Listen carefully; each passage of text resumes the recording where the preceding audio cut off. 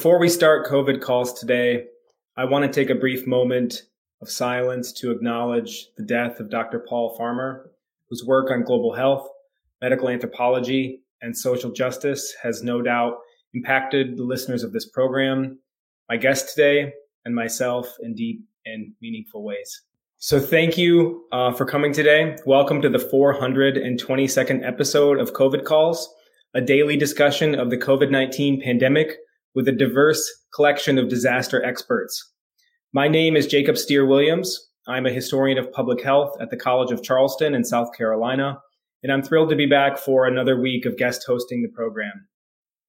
This week on COVID Calls, I'll be speaking with some incredible individuals whose voices need to be heard as we continue to navigate the pandemic landscape, including clinicians, epidemiologists, and historians of medicine and public health, and in a special episode on Friday, a graduate student roundtable. Just a reminder, you can catch COVID Calls with me throughout this week. Our live show is set for tomorrow, starting at 3:30 p.m. Eastern with Dr. Susan Jones and Dr. Pratik Chakrabarty. To find the program, go to COVID Calls YouTube TV channel. You can also hear COVID Calls anytime recorded as a podcast on Spotify, iTunes, Podbean, or anywhere else you get podcasts. You can keep up with COVID Calls via Twitter using the handle @COVIDCalls, me @Steer Williams, or Scott @US of Disaster. Please help spread the word as this program continues. Like I said, it's the 422nd episode of COVID Calls, and feel free to send suggestions for guests and future topics to either myself or to Scott. As of today, February 21st, 2022, there have been 5,889,055 deaths reported from COVID-19 worldwide, according to the Johns Hopkins University Coronavirus Resource Center. The COVID-19 death rate for the U.S. stands at just shy of 1,933,336 Americans. 65% of the U.S. population as of today has been vaccinated. There are 60 countries from the Johns Hopkins Coronavirus Resource Center in the world with better vaccination rates. To put these rates into perspective, in the U.S. alone, in my home state of South Carolina, we have 56% of the population vaccinated. In Massachusetts and New York, where my guests today work, vaccination rates are 78% and 75% respectively. But the numbers are just that, they're just numbers. In reality, the numbers individualize to lives lost, to parents, to partners, to neighbors, to coworkers, to friends, to children.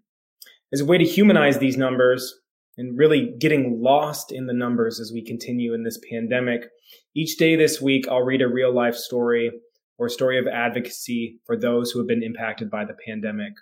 This is something Scott has done from the very beginning of COVID Calls, and it's a powerful reminder. Each time I listen to Scott do one of these, or now that I have on my own, to think about and to individualize the way that we experience pandemics collectively at one level and very individually at another. The story for today comes from journalist Aaron Curtis from the Lowell Sun from February 16th, 2022. Just last week. Community mourns loss of a 7-year-old Groton girl due to complications from COVID-19.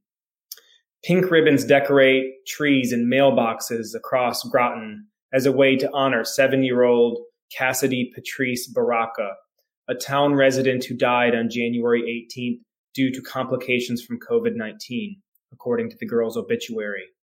The photo of Cassidy included in the obituary shows the little girl's face glowing with a smile as she cradles in her arms a fluffy dog that appears to be smiling along with her. It was very hard not to smile when you met or ran into Cassidy because she smiled all the time and told hilarious jokes, the Badger Funeral Home obituary states. She was a kind, helpful, and inclusive spirit. She was very inquisitive and smart with just the right amount of sass. Cassidy was described in the obituary as an avid dancer, singer, and gymnast who was in the Girl Scouts. The active and artistic youth colored and drew rainbows daily and loved to make pictures for people to thank them or to brighten their day.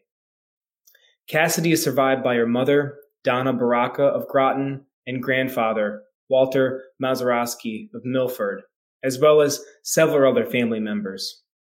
The 7-year-old is also survived by her Pomeranian puppy, Delilah Cupcake, who she loved endlessly, along with 4 house rabbits, according to the obituary. Her place in our hearts will never be full. Again, it states. Cassidy's death has brought heartache to the Groton community, which has been expressed by the dozens of posts about the 7-year-old on social media. She was a ray of light, said one woman on Facebook, always smiling. It's just not fair. As a result of the tragedy, the community has come together to honor Cassidy's life. Country Kids Child Development Center, where Cassidy was a former student, used Facebook to announce plans to set up a buddy bench outside the center that will display Cassidy's name. The Country Kids Child Development Center also revealed they intend to plant a tree on the center's property on Main Street.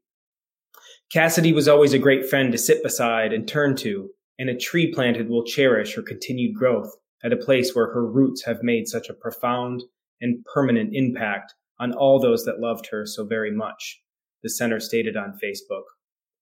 Because of Cassidy's age, the Middlesex District Attorney's Office issued this statement. The investigation is open, and the cause and manner of death have not been ruled on. By statute, the district attorneys investigates all deaths of children under 18. According to the Cassidy's obituary, a memorial fund has also been set up in honor of the 7-year-old. The funds raised by the Cassidy Patrice Baraka Rainbow Brigade will be used to support community services earmarked for children in the Groton area who are in kindergarten to 4th grade. As of Monday night, they had raised $8,500. So my guests today, and let me bring them into our conversation. My first guest, Dr. Deborah Doroshow, is a medical oncologist at the Trish Cancer Institute at Mount Sinai, where she is Associate Program Director of the Hematology and Oncology Fellowship Program and Assistant Professor of Medicine at the Icahn School of Medicine at Mount Sinai. She also has a PhD in the history of medicine and is Adjunct Assistant Professor of the History of Medicine at the Yale School of Medicine. Her research in oncology focuses on early phase clinical trials for patients with advanced solid malignancies. And her work in the history of medicine examines the history of mental health and children's health in 20th century America. And I highly recommend that you buy her amazing book, Emotionally Disturbed, A History of Caring for America's Troubled Children, which was published in 2019 with the University of Chicago Press. And Debbie didn't get the kind of big celebratory hug that we do at the History of Medicine conference because of the pandemic. So I'm sending one out virtually.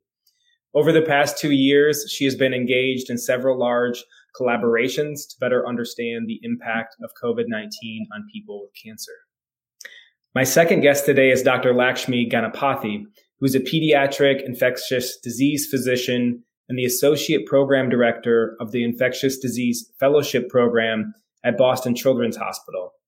Dr. Ganapathy is also an instructor of pediatrics at Harvard Medical School. Her clinical expertise is focused on the care of immunocompromised children. Her research expertise spans adolescent HIV, substance use and global health, with much of her work centered on these issues in India. So I want to welcome you both and thank you so much for joining me on COVID calls today. And I want to just start, before I bring you in, with thanking you both so much at a deeply personal level for the critical work that you've both done and continue to do, both with patients every day during this ongoing crisis, but also for your public advocacy. You've both spoken out publicly in various forms, using your deep expertise and experience. And I'm just in awe. So thank you. And please just keep fighting. As so many people around the world talk about giving up, talk about COVID being over, we need you and everyone like you to keep fighting this fight for medicine, for public health, for social justice, for humanitarianism. And I'm reminded of this so much after Paul's passing today. So thank you.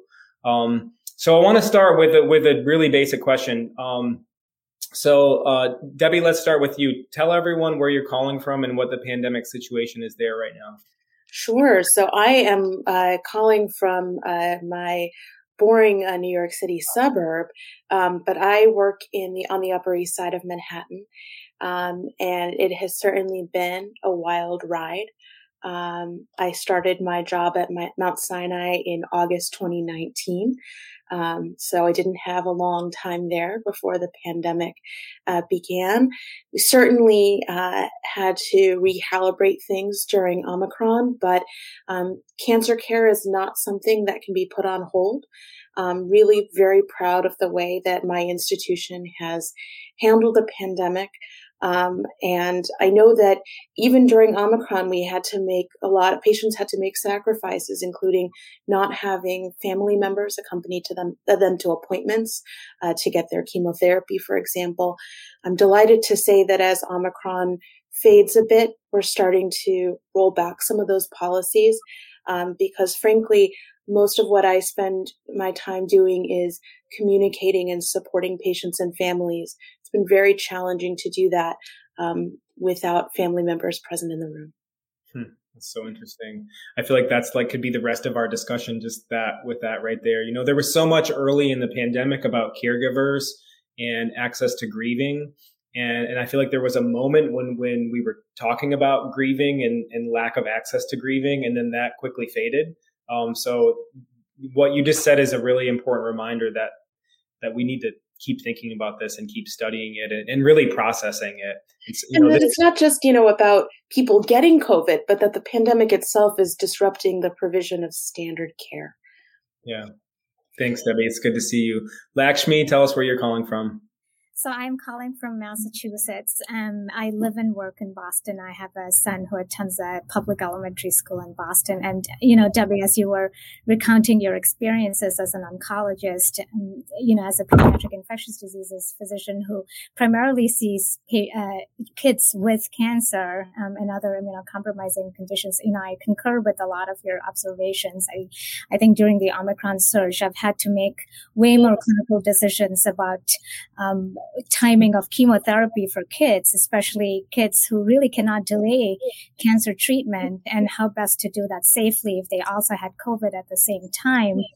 And what sort of therapies do we need to give them? I think I made far more decisions about that during the Omicron wave than I did during prior surges. And fortunately for us, we've felt the need to have parents. Kids need to have their families. Kids need to have their parents with them. This is not something that they can battle on their own. And so we have very much protected family-centered care at our hospital. But you are indeed right to say that many of the routine services have been disrupted. It's really interesting. So to jump into our questions here in our conversation, about a month ago, the last time I was on COVID calls, I joined Scott alongside some really great experts, global health specialists at Johns Hopkins, Cecilia Tamori, epidemiologist Murray, and historian Monica Green. And our discussion that evening was all about framing COVID-19 as endemic and how so many people were starting to call COVID-19 endemic. And we talked through and concluded really that term, and using that term about a month ago, was both premature given the epidemiology of the pandemic and also was a political axe. And what's been so interesting in the weeks that have followed from that discussion is that so many cities in the US and so many places around the world, but particularly in the West, have started to scale back their COVID-19 response plans. One of the things that I'm super interested in here is, from a public health perspective, but also from a very personal one, having two young children, is that schools across the country are dropping mask mandates. I just got an email before this conversation from my university saying that we are basically going away with all COVID mandates. And literally, it was quite ironic. Within 5 minutes of getting that email from my university administration, I had 2 students from my senior seminar, undergraduate students, out of 11 who emailed me saying they're COVID positive and what should I do? The same day that the administration's we give up caring about COVID. So this hits home really, really hard for me right now. And at the backdrop of all this is what I can only characterize as a lot of misinformation or maybe lack of information about COVID-19 in children. So I kind of want to start there. From all of the evidence that we have, the Omicron variant has struck children harder than previous variants, with a sharp rise in hospitalizations, particularly from December of 2021. There was a new study in the CDC, just trying to follow up from this phenomenon that we've seen on the ground from Friday, that said that children 0 to 4 experienced the single largest increase in hospitalization rates. For both of you, that probably is not surprising. We still don't have, however, authorization to get kids like my 3-year-old COVID-19 vaccination. And also in the last week alone, if you just scan the headlines about the relationship between COVID and children, there's widespread disagreement right now, at least in the media. And that's kind of where I want to start this in some ways, about is long COVID dangerous for children? Is it not dangerous for children? Is Omicron decreasing in children hospitalization rates? What are some of the long-term impacts of other problems with children who've had COVID? So Lakshmi, let me start with you. What can you tell us about your experience treating children with COVID-19 and particularly how the Omicron surge from late 2021 just differed on the ground than the previous strains and previous parts of the pandemic? Sure, Jacob. And before I do that, I actually want to pick up on a point that you talked about, and that's really pediatric vaccines. When people talk about New York and Massachusetts, they often talk about how we are among the highly vaccinated states in the U.S. But really, you have to parse out what that looks like across age groups, and there are significant vaccine disparities, particularly in children. And I can give you a snapshot of what that looks like in Massachusetts. I mean, if you look at 5 to 11-year-olds, the media reports will tell you that Massachusetts is second highest in the country for this demographic. But really, what does that figure look like? It's 43%, which means more than 50% of kids who are 5 to 11 years of age are not fully vaccinated, even in highly vaccinated Massachusetts. And that coupled with the fact that everybody under the age of 5 is currently ineligible for vaccines, I think really sets up a precarious situation moving forward, especially as all of these protections are coming off. And I think your observations are absolutely correct. And I think the epidemiology of pediatric COVID here in Boston certainly mirrored the national trends. The peak COVID-19 related hospitalizations during Omicron definitely surpassed that of Delta's. And we did see the largest increase in hospitalizations in children under the age of 4. And I'd say that the first 2 weeks of January were perhaps the busiest weeks that we've actually experienced during this entire pandemic. And I certainly speak for myself and my colleagues. And by busy, I mean really not just in the inpatient settings of the hospital, but really also in outpatient settings and the emergency room, which were just packed with kids.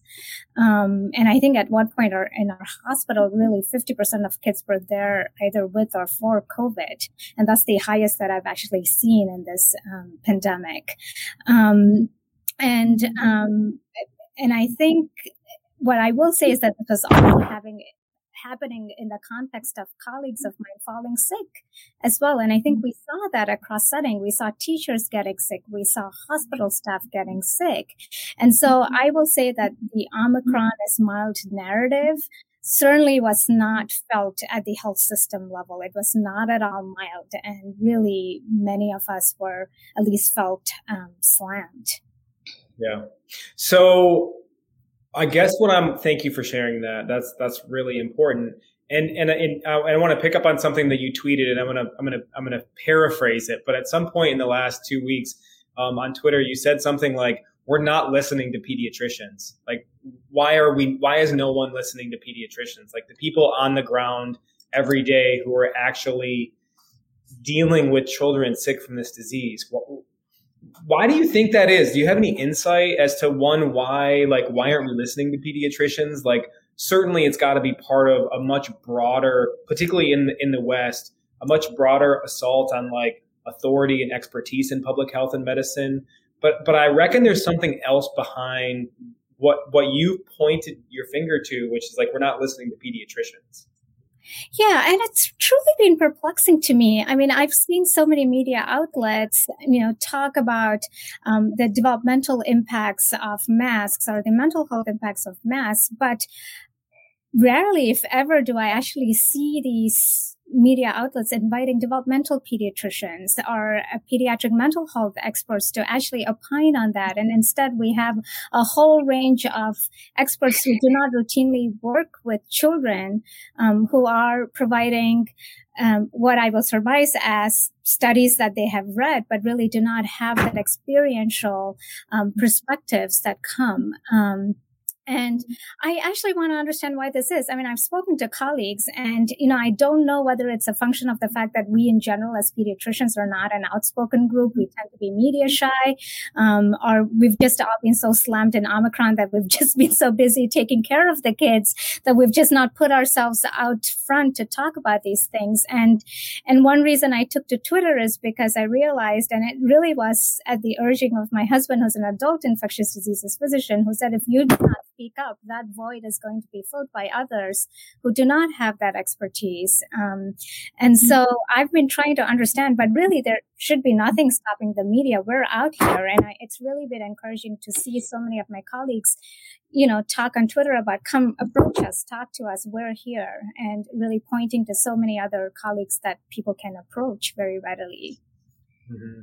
Okay, so this is why I'm so excited to bring the two of you together, because this has been really bothering me this question about like COVID in kids.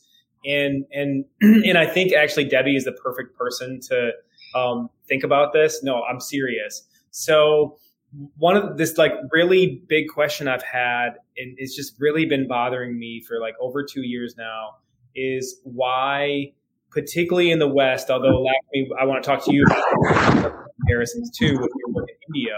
But if we just take the West, Western Europe and North America right now, children, I would argue, have not been the figureheads for public health interventions. We haven't put up, images, posters, photographs of children as the quote unquote face of the pandemic. We have not done that. And that's interesting to me as a historian of public health, because there are so many examples from the late 19th century, at least, where Western public health officials have done just that. Scarlet fever, diphtheria, measles, polio.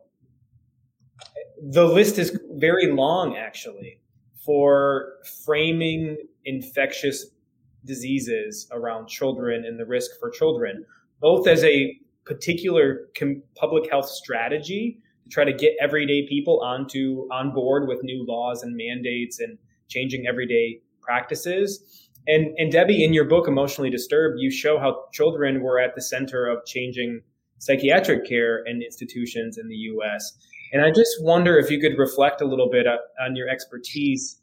Why do you think that we have all of these examples in the recent past? Because I would argue these are all in the recent past, that they haven't translated either for public health officials or in the broader public for centering the pandemic around children. That's a big question. I will start by actually just connecting back to what Lakshmi mentioned, because my mother is a pediatric cardiologist in DC. And, a month or two ago, we were comparing notes on clinic days, and she said, gosh, like almost every kid I saw today has gotten COVID. And I was like, oh, that's really interesting. And she was like, no, it's not. Why would that be interesting? They all have COVID. And I, who work at a large hospital with a large pediatric, department, really had very little idea of the impact. History. So, as you say, Jacob, I think, children have been utilized as figureheads for garnering sympathy and especially raising money when it comes to public health campaigns. And, beginning in the 19th century and extending well into the 20th century. You think about, stamps with images of children fighting tuberculosis, for example, or, images of children in iron lung machines with polio and so on. So this idea of them as being vulnerable and deserving of sympathy, and then using that to sort of coalesce public support around this. I made a very depressing conclusion in my book that I think may be applicable here. One thing that I noticed in the history of children's mental health was that we really went from a place where children who were considered abnormal or considered deviant in some way were really considered everybody's problem. Not everybody's problem, everybody's responsibility. And there was a real sense of needing to help these children on a communal level. So when you look at who was funding, for example, these intensive small institutions I wrote about, because everybody who read my book as I was writing it said, well, who was paying for this? Well, it turns out the community was paying for it. So, for example, community chests, which have now become sort of coalesced into United Way, were a major source of support for children's physical and emotional health. Enormous county, state, and federal funds were apportioned for the purposes of children's health. We had a huge children's bureau funded by the federal government, really with tentacles in every state and really very robust programming. And I think that there is this sense of not only children are good for fundraising, right, because everybody gets TB, not just kids, but there really is sort of a collective sense of community responsibility. And I felt that, toward the end of my book, when I was talking about how children's mental health care has really become extremely fractured, about perhaps a sense of loss of that collective responsibility. And I do wonder if that is playing a role here. This idea that, well, you can do what you want with your children, and I'll do what I want with my children. I think the problem here is, and I only survived one philosophy class in college, but, the idea that you can do what you like as long as you don't hurt others. I think the problem here is that without this sense of collective responsibility, the vulnerable become even more vulnerable. And so, my parents, who are both physicians in their 70s, after 2 years, finally caught COVID, well, being fully vaccinated, most likely because of all of my mother's patients having COVID. And that just, again, we live in a very, very hyper-connected world, and what impacts one impacts many. And so I think the loss of this sense of collective responsibility and community, what we owe to one another as members of a shared community, may be in a way one of the factors driving this change. Yeah, and that's thank you for that insight. I mean, I think you're absolutely spot on, and I think it's connected to it's part of some big set of cultural and political connections that are happening or have evolved in the U.S. in the last at least 50, maybe 75 years. But it's no surprise that if we take your insight here, that there's been a lack of commitment to community, and caring for children is an extension of the argument of caring for community.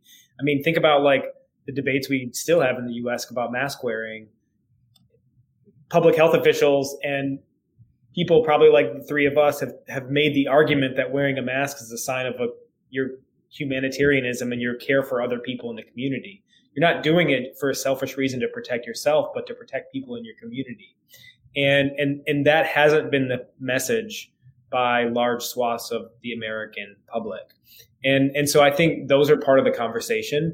I look around in my community, for example, and I think about huge debates that are happening about school of choice. And they're the exact ones that you just mentioned, Debbie. They're like, I should be able to do with my kids whatever I want, and you can do with your kids whatever you want. It's not about building a sense of community for our collective children. And so maybe something has just culturally changed in how we view our relationships with other people that's led to this moment in some ways for us not to center children during this pandemic? Well, it's almost funny because you think of all of these past public health campaigns that we learn about and how really the idea of doing something different, changing your daily mode or your health practices or whatnot is really perceived as patriotic.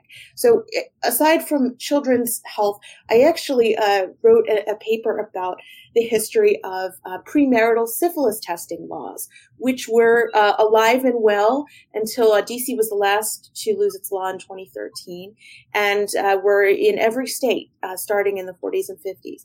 And one way that these were sort of sold, these laws were sold to the public, because there was a huge public health campaign to promote them, was with pictures of newborn babies saying, this is the future of our country. You know, we don't want to injure these innocents, right? This whole idea of innocence, and innocence TS rather than CE. And so this idea that you might need to do something inconvenient, but in that way, it is actually patriotic, just like, you know, rationing during World War II.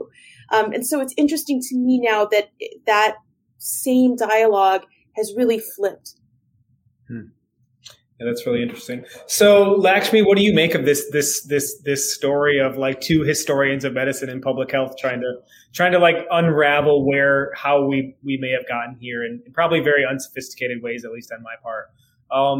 What do you make of this from like your experience on the ground? You know, you've been dealing with COVID patients and families with COVID, and probably some of them, I'm guessing, and correct me if I'm wrong, but they probably came into that clinical setting believing this narrative that COVID doesn't really affect kids, or my kid probably isn't going to get sick with COVID or die from COVID.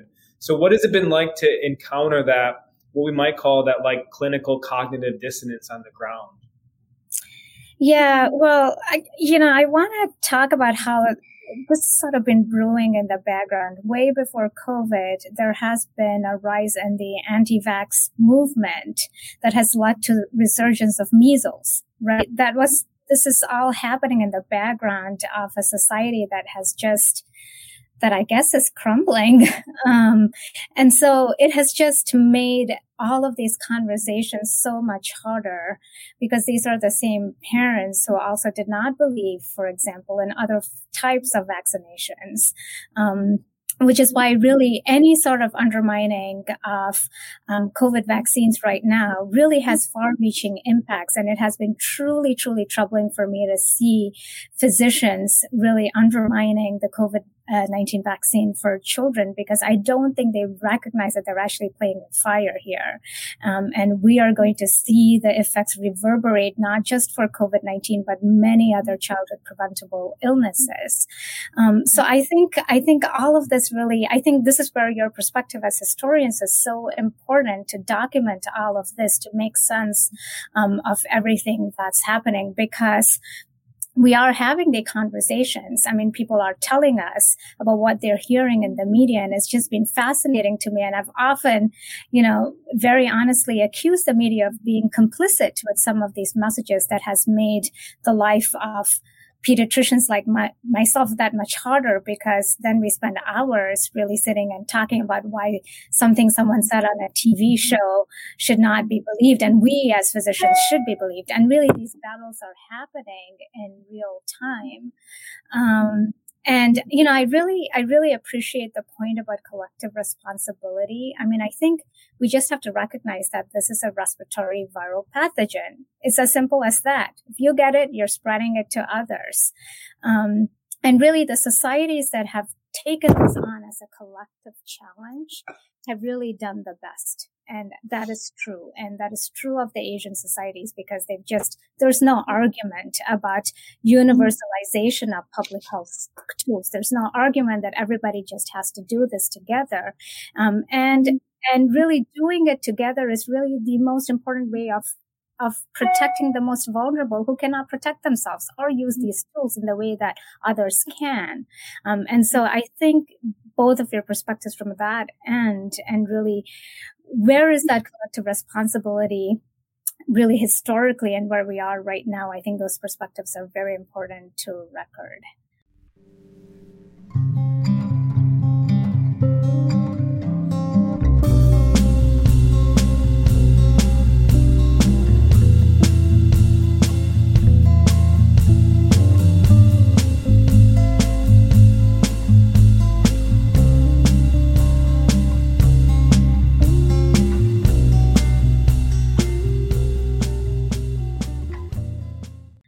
So have you seen, if we compare like your everyday reality in Boston, but then a lot of your research is in India, have you seen like children figuring differently in the media response to COVID in those two countries? So, Jacob, I have to be honest here in the sense that I have not traveled to India, and India has a different can of worms entirely. I mean, their kids have not gone to school at all for 2 years. And I think that's a very different scenario. What I can compare to, which I'm actually more intimately familiar with in some part because my parents still live in Singapore and I trained in Singapore, is really how the Asian societies have dealt with this. And I will say that at every point during surges and even after surges, when they've recognized that their pediatric vaccines have not caught up, they've actually not dropped masks in schools at all because they recognize that a significant proportion of kids are just under-vaccinated. We just have to work on that.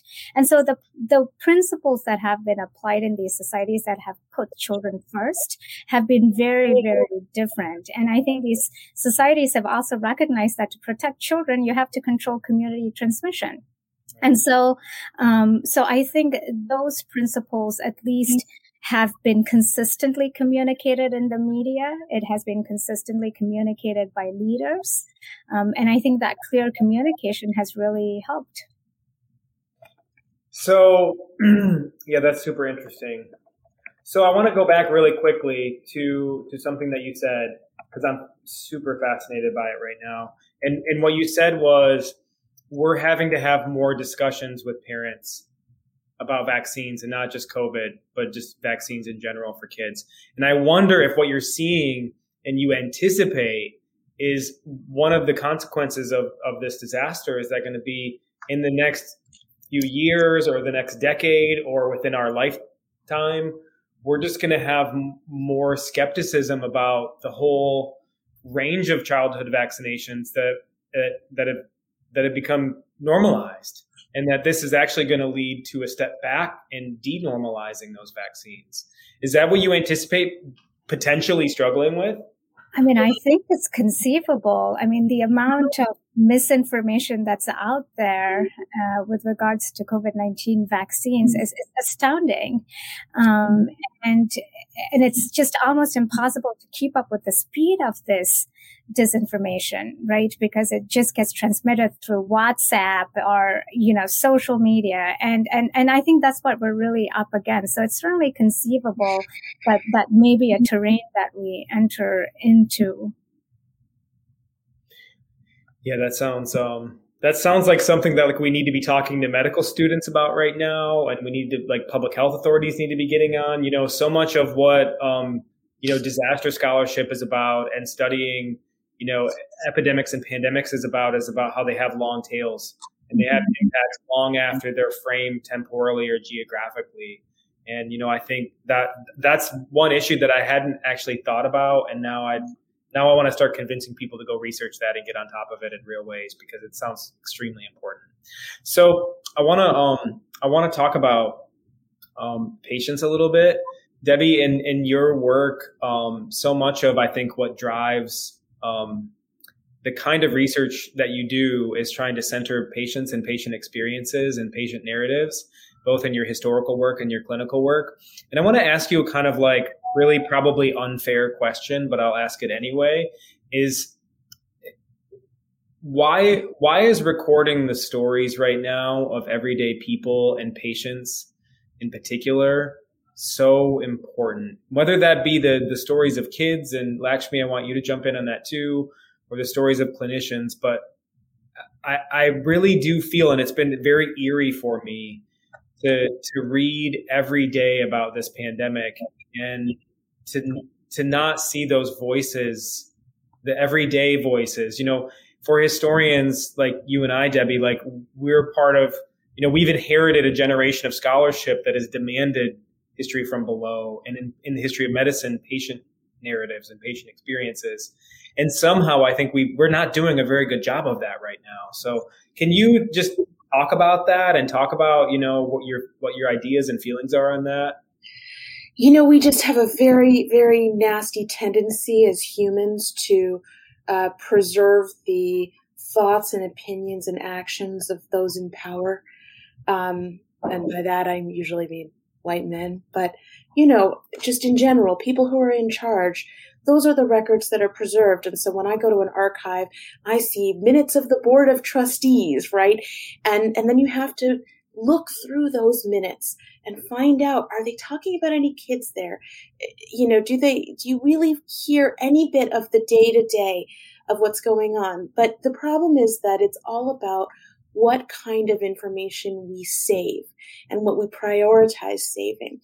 And I think that often, and this is why there are not a lot of historians of children's health out there, although there are a growing number of us, is that it's really hard to get at what kids experienced and what they thought.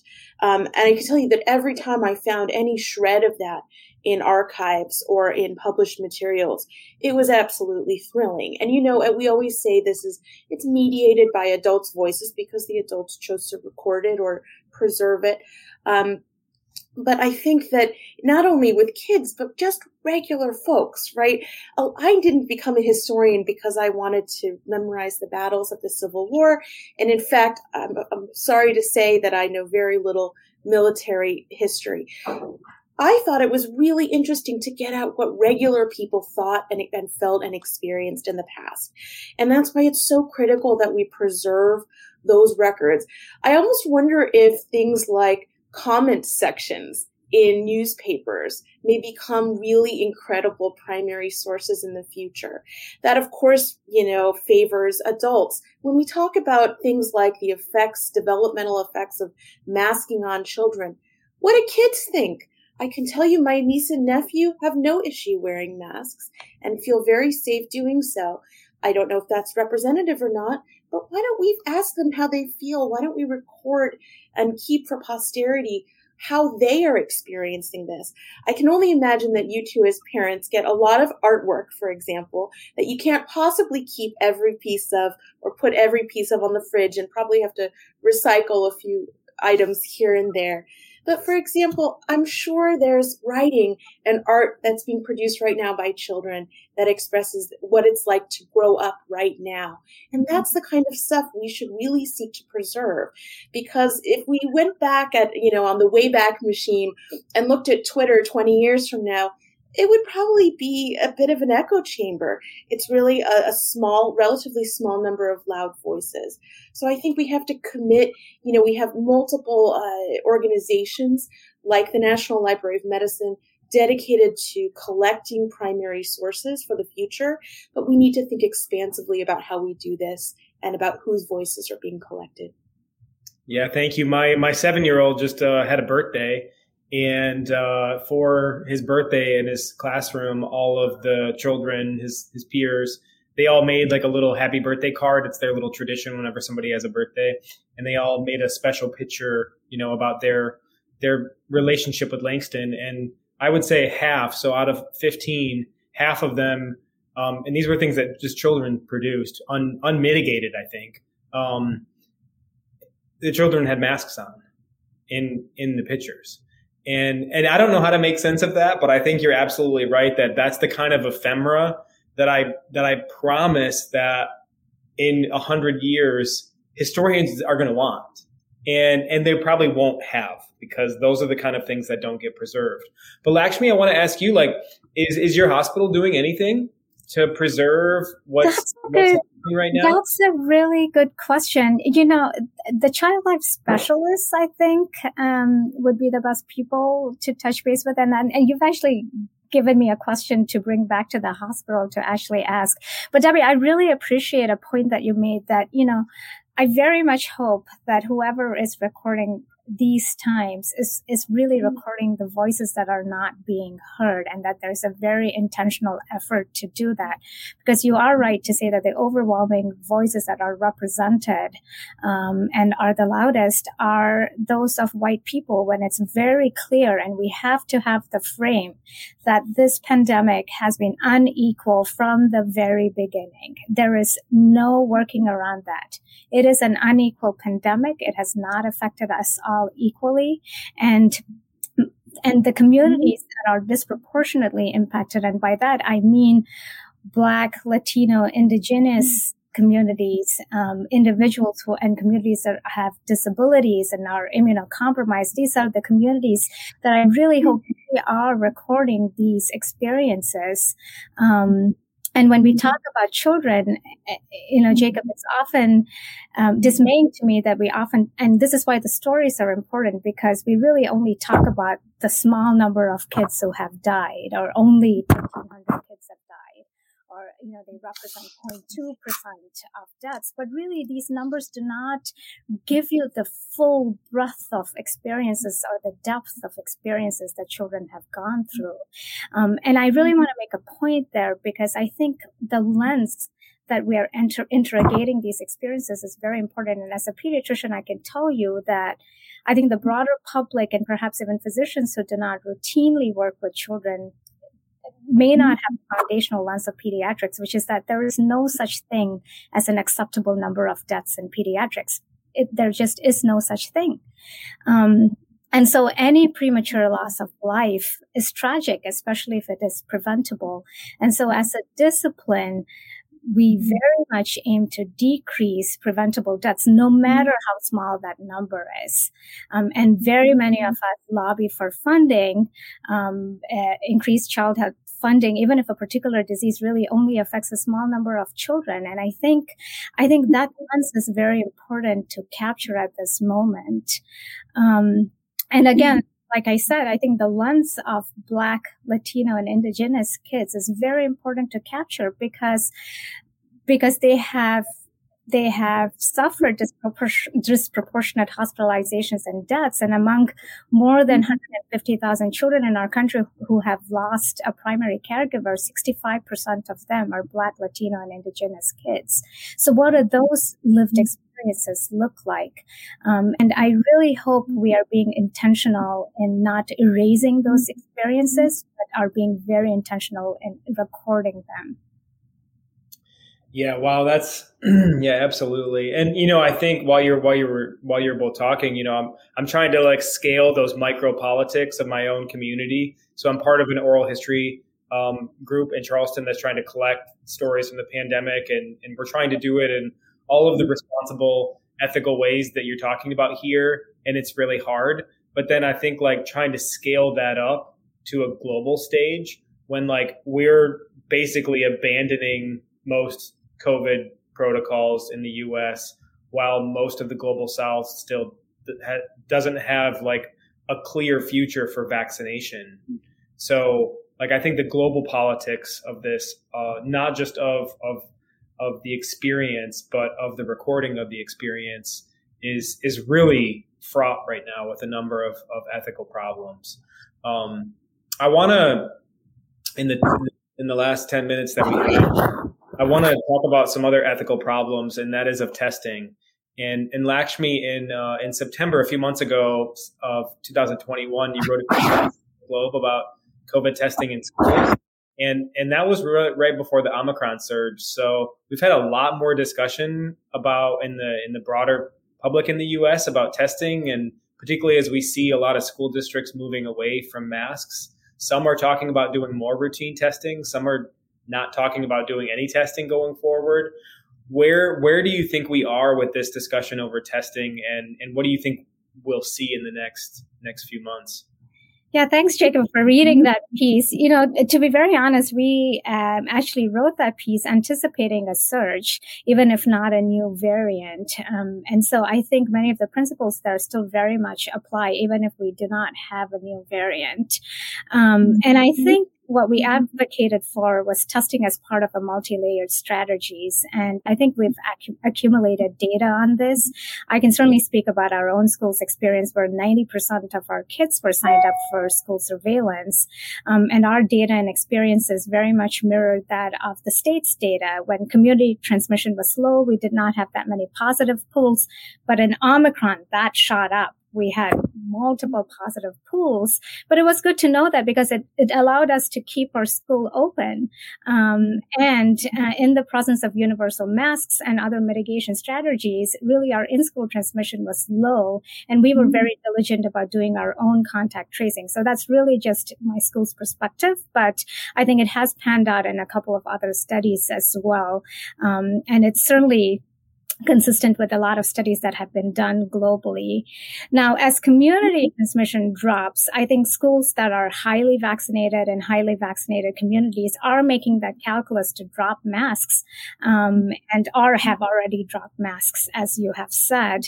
And as these schools do that, I actually think it's vital that universal testing is not dropped, because that can actually yield very good data, because we're entering this new territory where we're not going to have a key mitigation measure, and potentially what could be, because we're also dropping community masks, we may not have a clear decline in our Omicron cases. And then with BA2 looming, we may really have what is more of a prolonged tail where community transmission is low, but sort of not that low.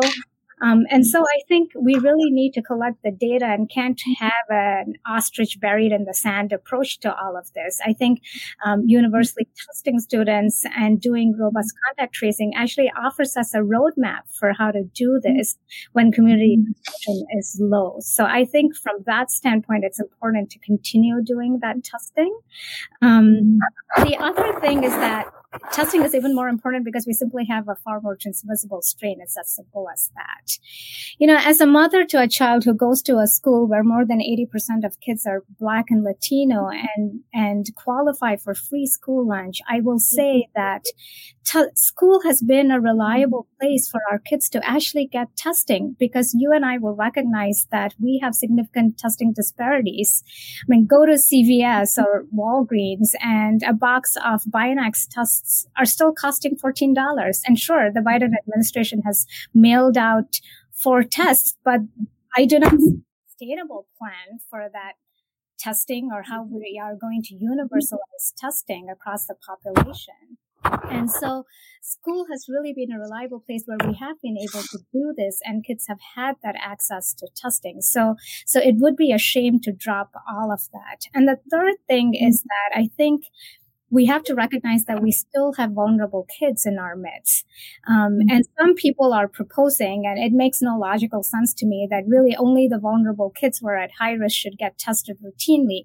Well, you know what? By the time they test positive, that's too late. That's exactly what you are trying to prevent. And what you're trying to prevent is transmission to the vulnerable kids, which is why everybody else around them needs to get tested routinely. Doesn't that make sense? It just makes perfect logical sense to me. So I truly am perplexed by some of these protocols that some people are arriving at. And then the third thing is that testing becomes even more important now because we have therapies which work best when offered early. And this includes to vulnerable kids who are 12 years and above who qualify for monoclonal antibodies, who may not have reliable community testing. So I think for a lot of different perspectives, if you're dropping the masks, we really should not be in this rush to drop everything. If anything, I think this needs to happen gradually and in a staged manner where we collect the data and are being thoughtful about it. But if you're dropping the mask, my personal view is that you shouldn't drop the testing. Yeah, and I'm also reminded here of like what is not an uncommon cultural response to pandemics, which is like this very quick push towards amnesia. Like we're literally still at across the country. Yes, rates are dropping for hospitalizations and deaths from COVID-19. That's wonderful and great, and I think we can all be pleased about that. But of course, that's just a statistical phenomenon. There's still kids every day that are getting sick, and there's still people dying, thousands of people every single day from this disease. And from what we've seen in the last 2 years, we've had a new strain every few months. So, the idea of just like dropping masks and dropping testing right now, when we just have so much uncertainty of what the next 6 months or a year, if we, for example, have a year more's worth of data and rates continue to decline, and we see antigen turnover and we see BA2 decrease in transmissibility and virulence, yes, maybe that is a point where we decide to change our public health strategies. But this seems totally reactionary. And the consequences, I think, are pretty profound. So I want to bring in Debbie here and ask a question about testing and from your experience with cancer patients. So I've been reading a lot. I don't think it's something that's been given much media attention of the relationship between COVID and cancer, because at some level, maybe they don't seem too related. But you've written on this, and you're, it's literally the convergence of where you are right now. The American Association for Cancer Research came out recently with a report on this issue of the impact of COVID and COVID testing on cancer research. And I just wondered what you can tell us about the relationship, the overlaps, what some of the problems that you're seeing that are entangling, maybe is the too jargony academic word, but between COVID and cancer. Sure. So, I think we can think about this in a few different ways. People with cancer, first of all, cancer is an equal opportunity opponent, right? Anybody can get cancer. I primarily take care of people with lung cancer. It turns out that literally all you need to get lung cancer are lungs. 1 out of 5 of the patients I see have never picked up a cigarette in their lives. And if they have, nobody deserves to get cancer, right? So, and yet this is an extraordinarily vulnerable group of patients. And so we've learned that people with cancer are far, far more likely to get COVID, to get very ill from COVID, requiring intensive care unit level of care, and far more likely to die from COVID. Unfortunately, I have had the opportunity to watch this happen firsthand to many of my and my colleagues' patients. I spent a lot of time on the COVID service during the first surge in 2020, and it really felt like there was very little we could do when somebody with, when an adult with advanced cancer came in with COVID.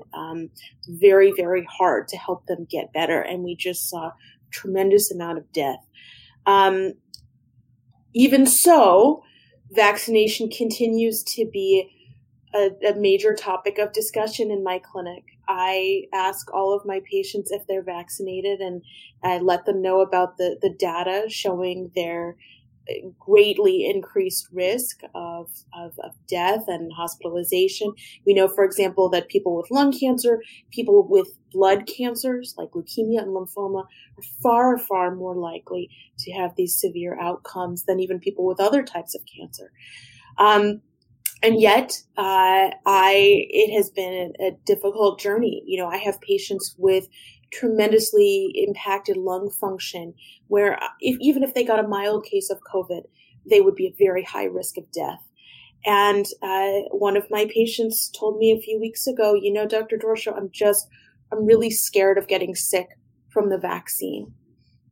And we talked about feeling badly for 24 or 48 hours versus the risk of dying. But for some of my patients, I have been able to convince them to get vaccinated. And for others, I respectfully ask at every visit, because I wouldn't feel right to stop trying to convince them to do it, because I say to them, you are coming here every 3 weeks for chemotherapy, which makes you feel really rotten, is causing all kinds of side effects. And we're doing this so that we can help you feel better and live longer, and in some cases cure your cancer. So the last thing I would want is for some stupid virus to negate all of that, right? The other thing we've seen, in addition to increased risk, is tremendous disruption in cancer care. So the work that I was involved with, especially early on in the pandemic, was looking at the disproportionate impact on cancer care of cancer care disruption on folks from minority backgrounds. And we did a nice little cohort study collaborating with colleagues in Boston, and found that patients who were Black and self-identified as Black and Hispanic were far more likely to have delays in their care, for example, example, and to, have their cancer care disrupted than white patients. I've certainly seen that on the ground. I'm very fortunate to work at a center where probably more than half of my patients are non-white, and have been able to see some of the ways in which, socioeconomic status, race, education, and numerous other sociocultural factors interact. For example, our patients have to get tested before getting chemotherapy. Luckily now we have home testing and people can go get we can send people to their homes. But if you live in Staten Island, you're not going to be able to take the ferry and come 2 hours to get your pre-chemo testing. Lastly, and I'll just briefly say that we know that screening for cancers has diminished profoundly. And it turns out that screening is probably one of the most important advances we've made in cancer care in the 20th century. And especially in my area, lung cancer screening is tremendous, and has not been around for that long. And we are starting to see patients, not starting, in the last year and a half, to see far more patients coming in with later stage disease, which is no longer curable. And so it's been tremendously humbling to try to continue providing standard quality cancer care in this setting. I'm just blown away. We're out of time, so I'm gonna wrap things up. But I'm just, really blown away by both of your brilliance and both of what I hear in your voices and in your words of just how much you're fighting on an everyday basis with patients, and it's so remarkable. And just thank you. I don't know what else to say, but we need to know more about that. So I'm so glad to have this conversation with both of you. And so much of what you've talked about today is rather hidden in our everyday discourse. And, I think that needs to be addressed as well. So please join me in thanking Dr. Deborah Doroshow and Dr. Lakshmi Ganapathy. And please follow them on Twitter, read their work, and listen to what they have to say as this continues to unfold. So thank you both so much. Please join me tomorrow on COVID Calls at 3:30 p.m. Eastern, and my guests will be Dr. Susan Jones and Dr. Pratik Chakrabarty. Thanks, everyone.